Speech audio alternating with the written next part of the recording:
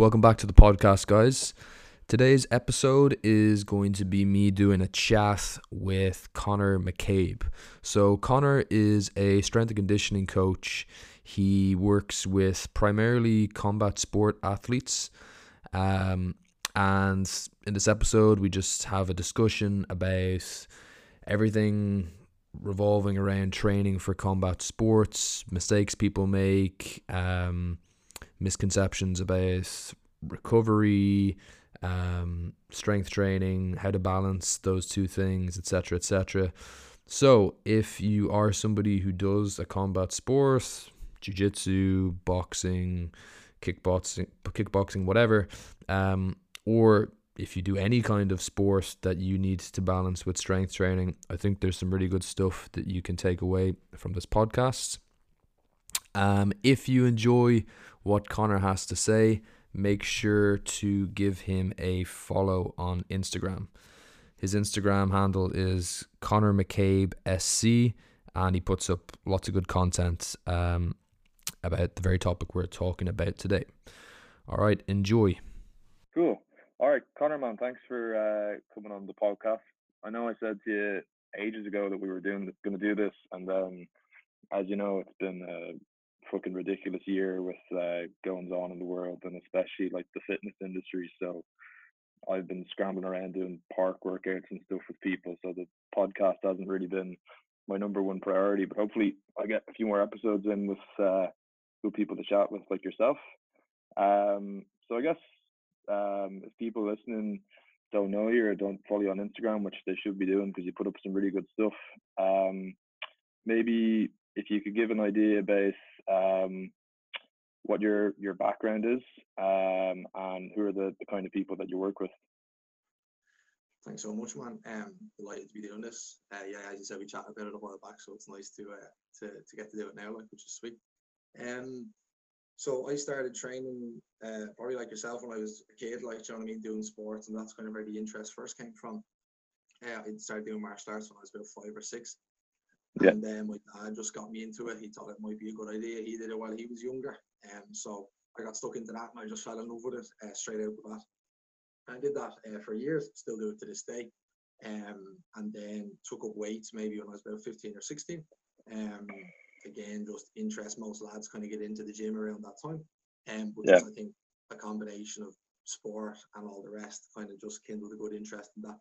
So I found myself in college with the good man I'm speaking to here, Killian himself, and we did a degree in UCD in health and performance science. And then within that degree, certain people, again, 2 of us among them, were given an opportunity to kind of indulge the strength and conditioning side of the degree a little bit more. And we got to do an internship there in the high performance gym in UCD. So that was great. And that was the first kind of exposure I know I had to, like, sort of a high level training environment and somewhere where athletes would come and go all the time and do their thing. And Yeah. even seeing like the scoreboards, you know, remember them above the mirrors and stuff. It was just a really cool environment. And that kind of set me on wanting to, you know, replicate that environment going forward. Truth be told, I didn't do strength and conditioning coming out of college straight away. I kind of got into more personal training because that's just where I felt the market was. But I'm lucky enough to be back towards it in the last year and a half, working with a lot of jiu-jitsu guys and combat sport athletes. So that's kind of where I'm at the minute now, and it's great. I'm really, really enjoying that shift. Like, Yeah, and so I guess that's kind of your specialty at the moment, is working with people who are involved in some kind of combat sport, probably mostly jiu-jitsu, right? Yeah, 100%. At the minute, it's mainly grapplers. Like, I have one guy that does a bit of striking as well, and it actually changes, you know, it's like so much then when it's something like that. Yeah. But yeah, mainly grapplers. I think I've been grappling myself for about 4 years, and it's tough. It's tough on the body, like, and I find a lot of the lads that do it and stick with it for a while, they gravitate towards anything that makes their life on the mats a little bit easier. So hopefully that's where I come in. Yeah, and I would say dabbled, did not get very far at all, but dabbled a little bit in jiu-jitsu myself. Probably from when I was about, I think I did it when I was 17 up until I was about maybe 19. And I didn't get past whatever the last few stripes you can get on your white belt is. But obviously, I came into it doing strength training and CrossFit and stuff like that in school, and I found that there was a lot of like preconceived notions about what training for martial arts should be like. And I think that don't think it's even specific to jiu-jitsu. There's kind of this idea that you have to completely change everything about, normal successful training practices as soon as you're doing martial arts. So a lot of funky stuff like guys rolling around with weighted sticks and stuff like that, practicing strengthening their guard. I don't know a lot about like how applicable that would be. But I suppose the question I wanted to ask you is, do you find it a hard sell sometimes with jiu-jitsu athletes on, kind of just the benefits of getting generally stronger and how that can apply to, injury prevention and stuff like that and improving their performance? But yeah, I think a lot of guys aren't aware of the impact that it would make. That's the biggest thing. Um, Yeah. so yeah, there's that initial kind of buy-in where people find it's, why would I spend my time and my money and my effort doing that? Oh, I could just do more jiu-jitsu is the most common kind of answer that you get. Like, why won't I Yeah. just do more skills practice? Like, that's a very common thing. And I suppose it just comes down to those same guys do it then, and 6 months later they realize how much more well kept together their body is as a consequence of doing it. And then you get a great level of investment from people where people are like, oh shit, this is keeping me together on the mats. Yeah. And then there is hopefully that little bit more buy-in. But yeah, man, like you're right. Even to echo what you said, people expect sometimes to be doing mad stuff. And there's a time and a place, I think, for some specific work and some special strength acquisition. But like all things, it's broadly just foundational principles. Like big, broad movements get strong over time, progressively, and like it is for most other things. But that's where Yeah. the most benefits found as well, without a doubt. Yeah, because I guess sometimes people assume they're more advanced than they are, right? Oh man, like it's so good that you said that, because that's a point I really hope that we would talk about. That there's a big difference between a high level performer in the sport and a high level athlete.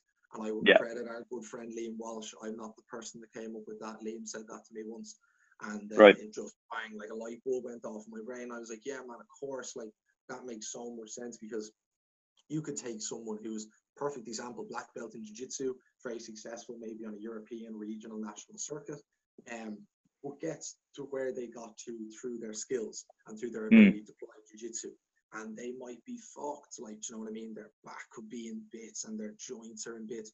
And their actual longevity in the sport isn't that long at all, because you're not even a foundation level of an athlete. You're just a high performer, and your body is Yeah. just being beat to bits. So if you can find more balance between the two, obviously the skills is what pays the bills and wins competition, but having to be able to be on the mat to employ those skills and gain new ones, I think that's where strength and conditioning really comes in. And if people valued it for that, they would see a lot more from it, I think, and do more of it. Yeah, because I think we forget that like sports really are the way that, people are professional athletes now, or even like high level recreational athletes. That's quite a new thing for the human body to specialize that much in one thing.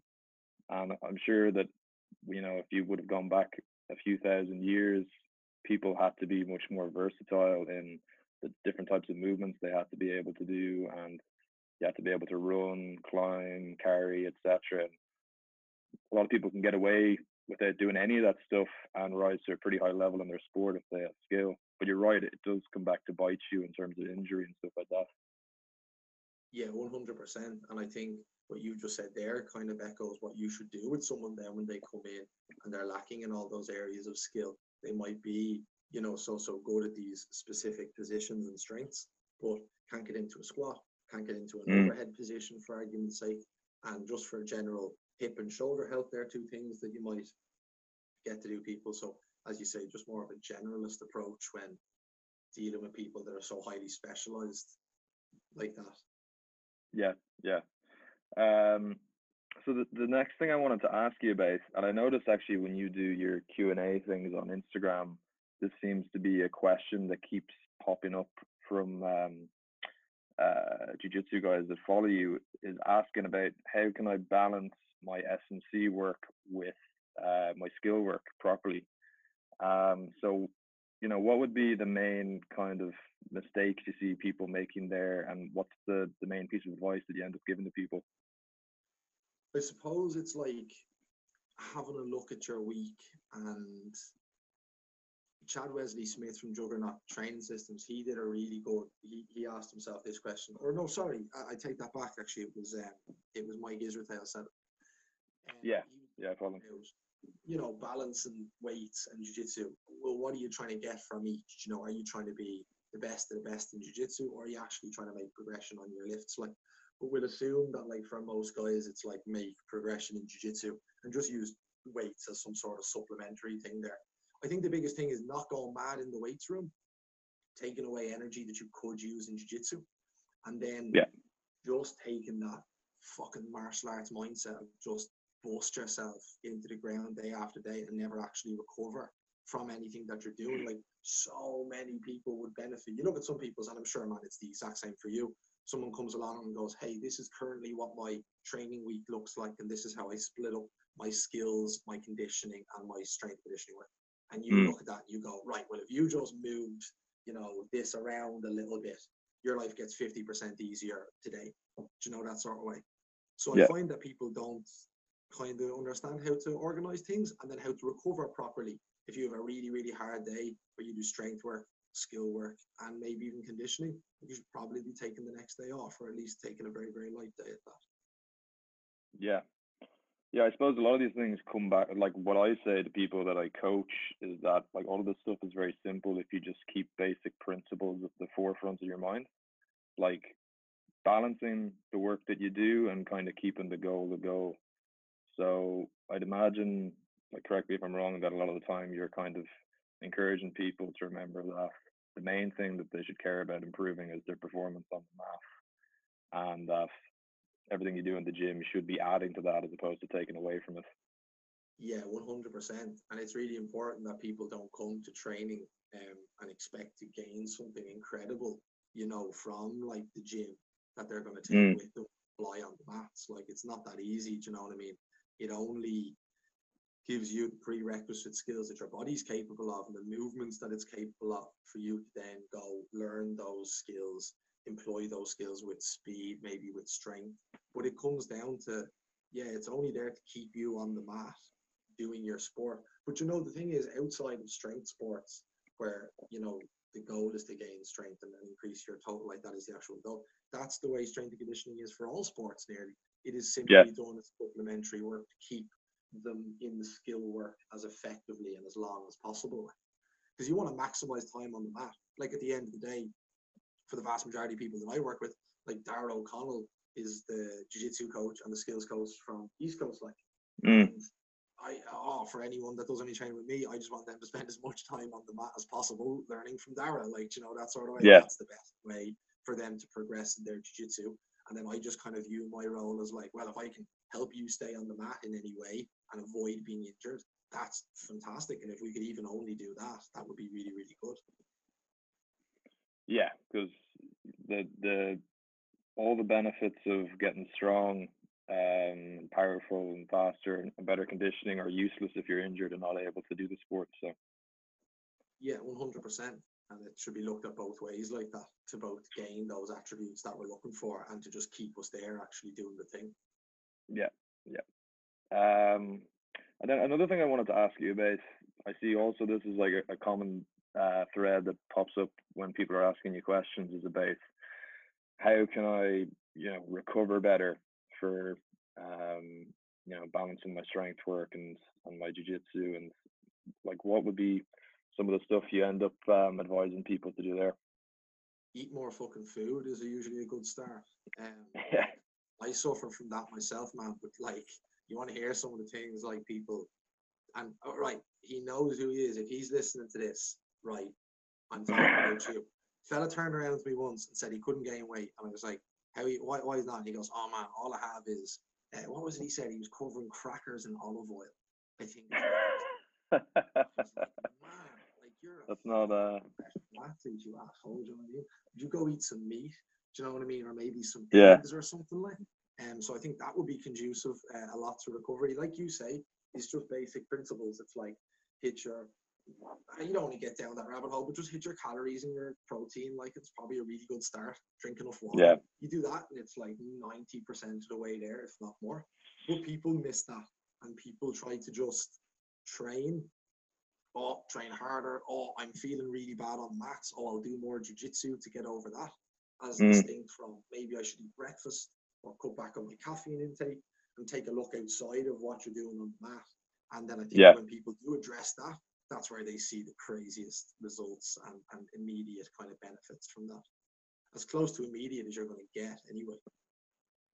Yeah, because people seem to get very wrapped up in these elaborate ways. Like somehow recovery. I'm sure if you Google recovery like as a hashtag on Instagram, you're going to see lots of ice baths and foam rolling and all this Yeah. like manual tissue work. And 9 times out of 10, for me, when I have clients asking me about that, the person is getting maybe an average of 6 hours of sleep a night, and they're eating at least 500 fewer calories a day than they should be of a crap diet. And it's like, Yeah. the way I describe that to people is like, what you're telling me now is basically that, you know, you essentially have like 100 quid sitting under your pillow at home, and you want to ask me how you can find all the little pennies out on the road so that you can save up for this thing that you want. I was like, just grab the money under your pillow. That's good. I like that. That's a really good analogy. Yeah. Because that's so Yeah. true. You know that guy that wrote the book on sleep, Matthew Walker. Yeah. I don't know. I heard that some of the book is this and that. Anyway. Yeah, I have heard like some like, you know, quote unquote quote real sleep experts say that he kind of extrapolates things a bit too much, but Yeah, I'm sure the basic principles of it are sound enough.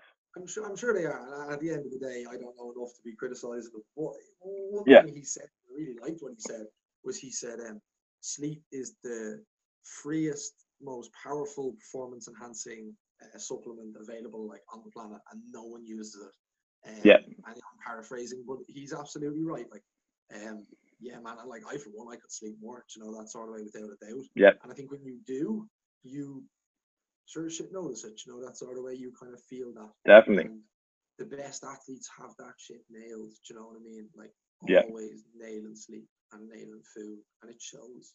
It really shows. Like, Yeah, I've always noticed that with friends or people I know who are at a much higher level in sport.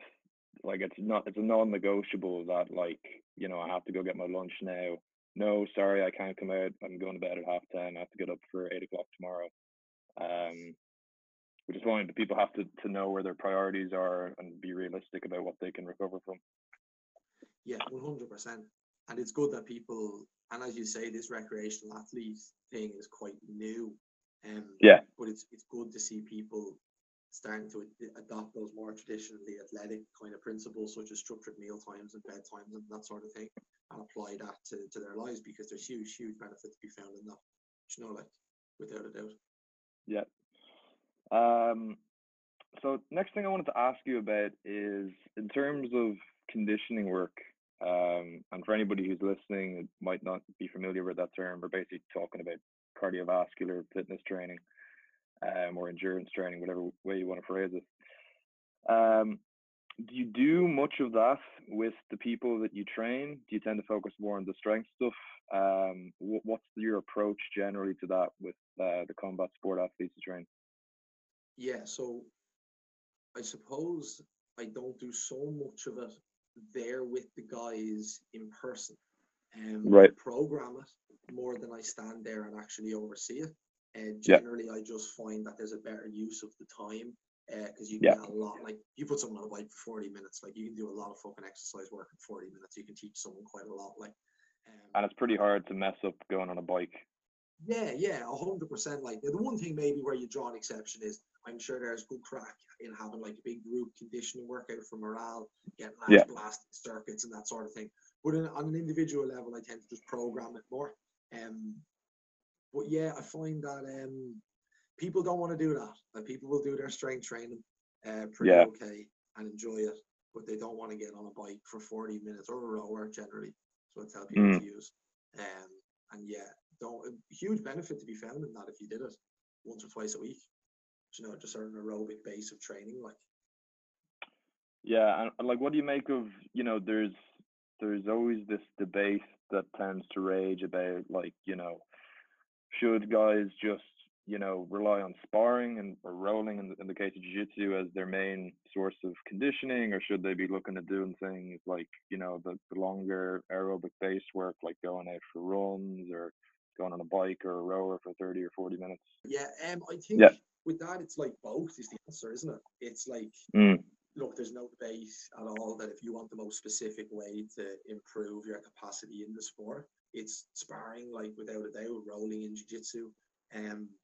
Like you're putting yourself in the psychophysiological environment of like sparring and martial arts, because there's a lot of like testing of wills that saps on people's energies, and then you could gain some momentum and some energy comes with that. So it's important to indulge like yourself in that landscape. And again, I can't see a reason why no less than 70-80% of your conditioning training should be that specific. But I think where it falls down is just, again, to come back to what we were saying earlier, is just a generalist kind of approach Mm. on aerobic capacity. A lot of guys would benefit from having a better aerobic capacity because they'd recover better in between rounds, and their anaerobic work would be easier. Life Yeah. would be easier. Like your aerobic system is what your body fucking functions on. Do you know what I mean? Yeah. And just having a base level of function in that, which doesn't cost a lot. Like you can do that, 2, 30, 40-minute sessions a week on any implement of your choice, really. It's just Yeah. elevate your heart rate. Yeah, I think there's definitely something to be said for that. But lads are less inclined to want to hear that. They want to do sparring, and they want to do something that makes them sweat and feel like, oh, I'm doing the thing. Like, Yeah. yeah, less inclined to say yes to that sort of thing.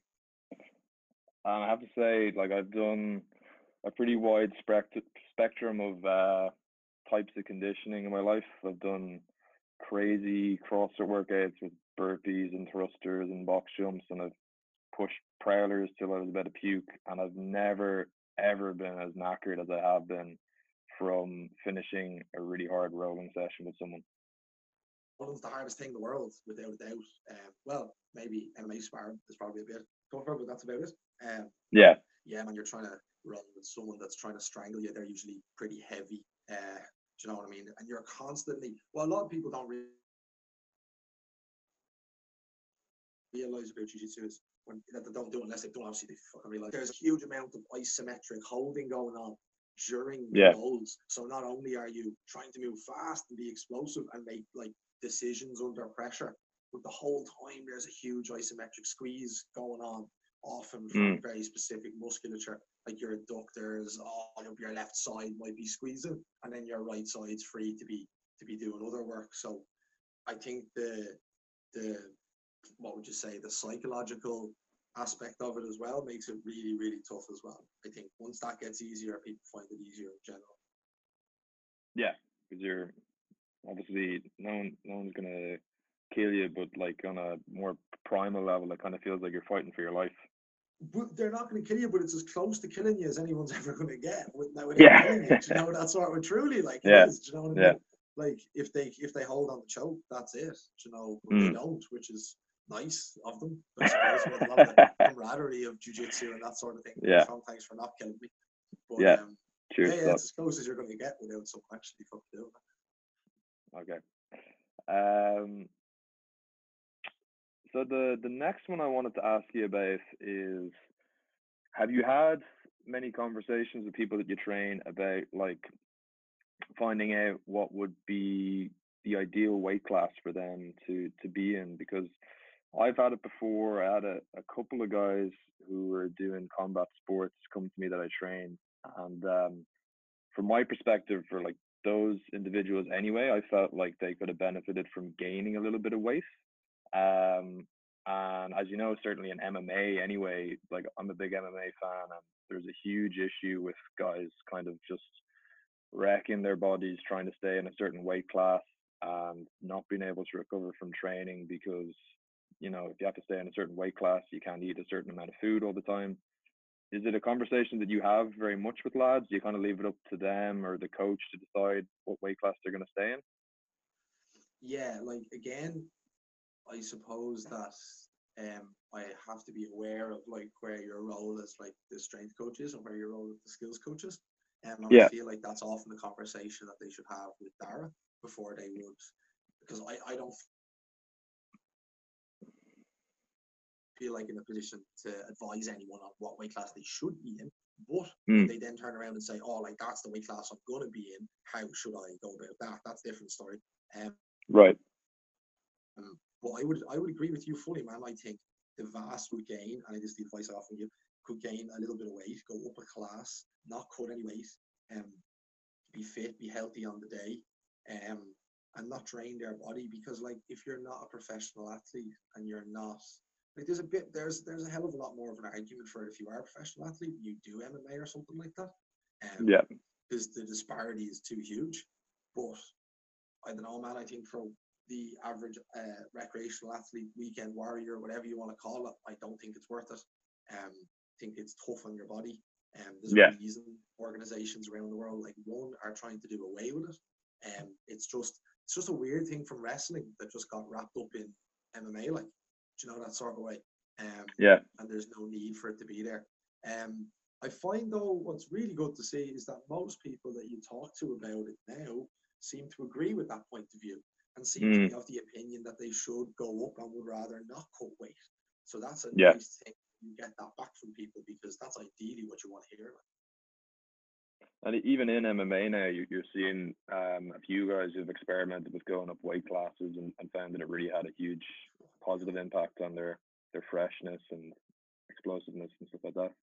Yeah, 100%. Like ask, Robert Whitaker how that went from, like, you know what I mean? He went all the way up Mm. there, went 10 rounds with Romero, and he didn't do so well. Look at him. And then on the flip side of it, you've got guys like Jared Cannonier. Now, the argument to be made for Cannonier is he was so super big, he was so bigger than he should have been in the first place, that he's Yeah. actually now operating at a size where he's big on his frame, but not huge, and probably doesn't cut a lot of weight to get to where he Yeah. is, and again finds himself in that kind of ideal weight class. Because there's no harm in cutting a kilo or two if you have a lot of muscle tissue. That's fine. That sort Yeah. of way. But anything more exciting than that's probably not a good idea. Impacts your performance too much. I think actually one of the most reasonable solutions I heard was changing it to dehydration testing. So that there's a certain amount of hydration that you have to have in your system, because otherwise it just seems like lads will keep trying to find ways to cut weight that are going to impact their health. Yeah, 100%, and all to gain an advantage. And like, man, you see some of the size differences between guys, and it's any wonder. But you're forced to in many ways, aren't you? Because like you look at, say me or you were to enter an MMA competition next weekend, right? Like more than likely, if the guy that we're fighting against, it has been doing it for any length of time or intends to, it's probably going to be cutting weight. It's probably going to be a fucking lot bigger than you. Do you know that Yeah. sort of way? And you're inclined to say, hang on, I might go down a weight class here. Yeah. Fight some of the smaller fellas to just suffer and dealing with, whatever it is. But I know from personal experience, man, I've competed as many times cutting weight as I have going up in weight and conceding kilos to people. And I've done so much better every time I went up in weight and conceded weight and was lighter than other people in the class. Because I often find that it works two ways. Like if I'm about 82 or 83 kilos and I want to just fight up to the 88 class, guys that are fighting in the 88 class are often coming down from like 91, 92, and you're often a lot faster than those guys, and you're well fed and that kind of thing. But then you don't pick up on side control, so it works both ways. Like, yeah. So next thing I wanted to ask you about was just as a general thing, is there a major mistake that you see most commonly being made by guys who maybe they've already gotten into doing some strength training and they've tried doing it themselves before they've come to you? What would you see like the biggest mistake that people make when they go off and try to do this stuff by themselves? Yeah, I suppose it's the most common thing you kind of see with most people is just doing things badly and then not being instructed how to do them the right way. I Mm. find when people go and like I think powerlifters are a great example because it's quite an individual sport. You have to go and find out about correct mechanics and that sort of thing. Yeah. But they tend to you look at most people train, they tend to have reasonably good mechanics. Um, so I think a lot of guys could extend that there as well and try to just take more of an interest. Like, man, people in jiu-jitsu will learn about a guard, oh, I learned about this fucking new guard, this new fucking K guard or whatever. Oh, I'm gonna go watch so many videos on that and like Mm. really dive down, But if they did the same thing for their squats or something like that, um, they'd make their life a lot easier, find it easier to progress. And Yeah. Yeah, that makes a lot of sense. Like just putting a little bit more of the same effort that's already given you success in your main sport into the smaller stuff that you're doing to help it. yeah, because you see the people that do, like I have, and yourself, man, you're the same. You show someone something, and you've got two types of people. You've got people who just go, yeah, okay, cool, no problem. And then you've got people to go home and like watch videos on it, and like, do you know what I mean? They come back the next day, and it's so good. Do you know what I mean? Yeah. They come back a week later, and I'm like, how the fuck did you get that good? You been practicing that? They're like, yeah. And you're Yeah. like, right, okay, there you go. Well, then that's why. And you're going to see progress so much quicker. Just like Dara would tell us in jiu-jitsu, yeah, you could come to class and just do what I tell you, but it would serve you better if you also drilled in your spare time, watched some matches, and took an interest in it outside of just the time you have to put in, I suppose, the time you feel good. Yeah. Well, it's like anything, you get what you put into it. Right. So we're 100%. You can say that again. coming towards the end here. I just wanted to ask some questions about, I guess, your own personal experience with coaching and training. So one thing I'm always interested to ask people is because we have like pretty set in stone, like we were talking about earlier, principles that aren't going to change. Everybody knows that you need to use a bit of progressive overload in training. You have to recover from it. You have to be smart about your food and sleep. But is there anything you've learned in the past year or so that has had like a significant impact on the way that you coach people or the way that maybe you do your own training? Yeah, I suppose the biggest thing for me in the last year was I had a lot of bias kind of from my past and from the exercise that I had done, I had seen done around me, and I had become very barbell biased, um, Yeah, very kind of strength sport biased, even though I wasn't training traditional strength athletes. Um, yeah, so then one thing I found myself doing was, oh, hang on a minute, I was looking at guys hopping and skipping, jumping, throwing, landing, doing different things like this, twisting, running. And I was thinking, right, that needs to have more of a place in what I'm doing in my own training and then what I'm trying to get the guys to do. Because coming back to what we said earlier was, you've got athlete over here and you've got performer in your sport over here. So they will take care of this themselves. They will go and learn their skills and get better, at their jiu-jitsu.